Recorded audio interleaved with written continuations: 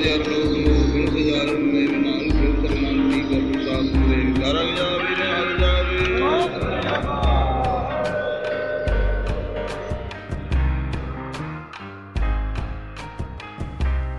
Welcome back to the Swedish podcast. We're in episode number 3.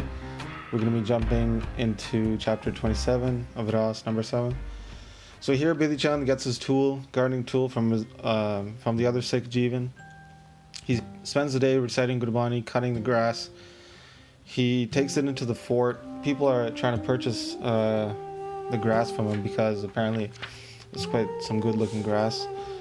He tells them, give me one whole silver coin.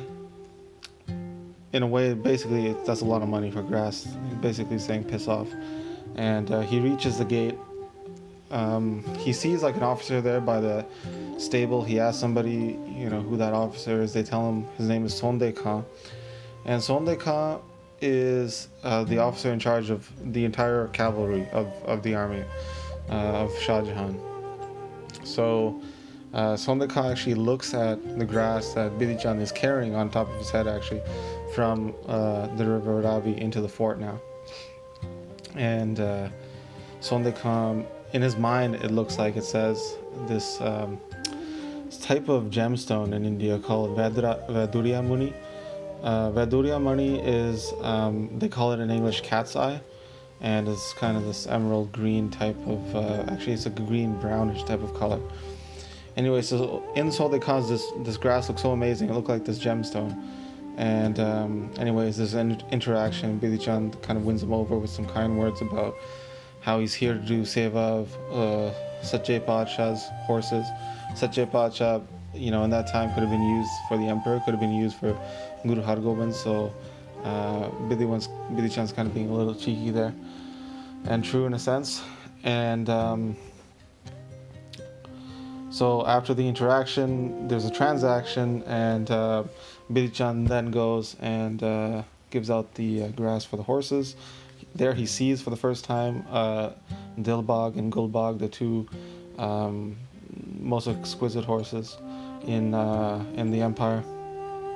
And Bidhi-chan actually does a namaskar, this is a salutation to the horses. And then says to them that, you are Sache Padshah, you're the true emperor's horses. And, I pay my salutations. So Bidhi-chan does this a few times now. He does it for about 25 days straight. And eventually Sonde Khan offers him a stable job at that point, saying, why don't you just live here in the fort, and, we'll pay your salary, and you can have other duties as well to take care of the horses, not just provide grass to them. So Bidhi-chan's really happy about that. He definitely takes the job. One thing to mention prior, actually, the first day that Bidhi-chan gets paid, when he comes back, he would sleep at Jivan's house at night, and on his way back, taking his money that he earned from the grass. In his mind, he says that he doesn't want to ever basically eat from the money given by the Toruks. So as a way to kind of get rid of the money, he starts a langar, and he starts a communal kitchen. He feeds the poor every day, actually, when coming back from the fort. And this would continue during the duration of his stay there, actually.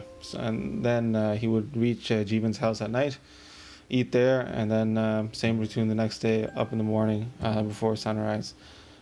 He would recite his Gurbani, and then he would cut grass and take it in every day.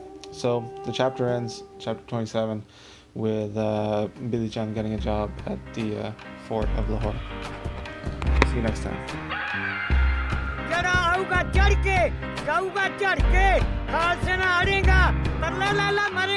शरण परेगा ते तरेगा गज गज करा जावे गुरु अर्जन साहब के मन पावे ने हलो जावे सत श्री अकाल।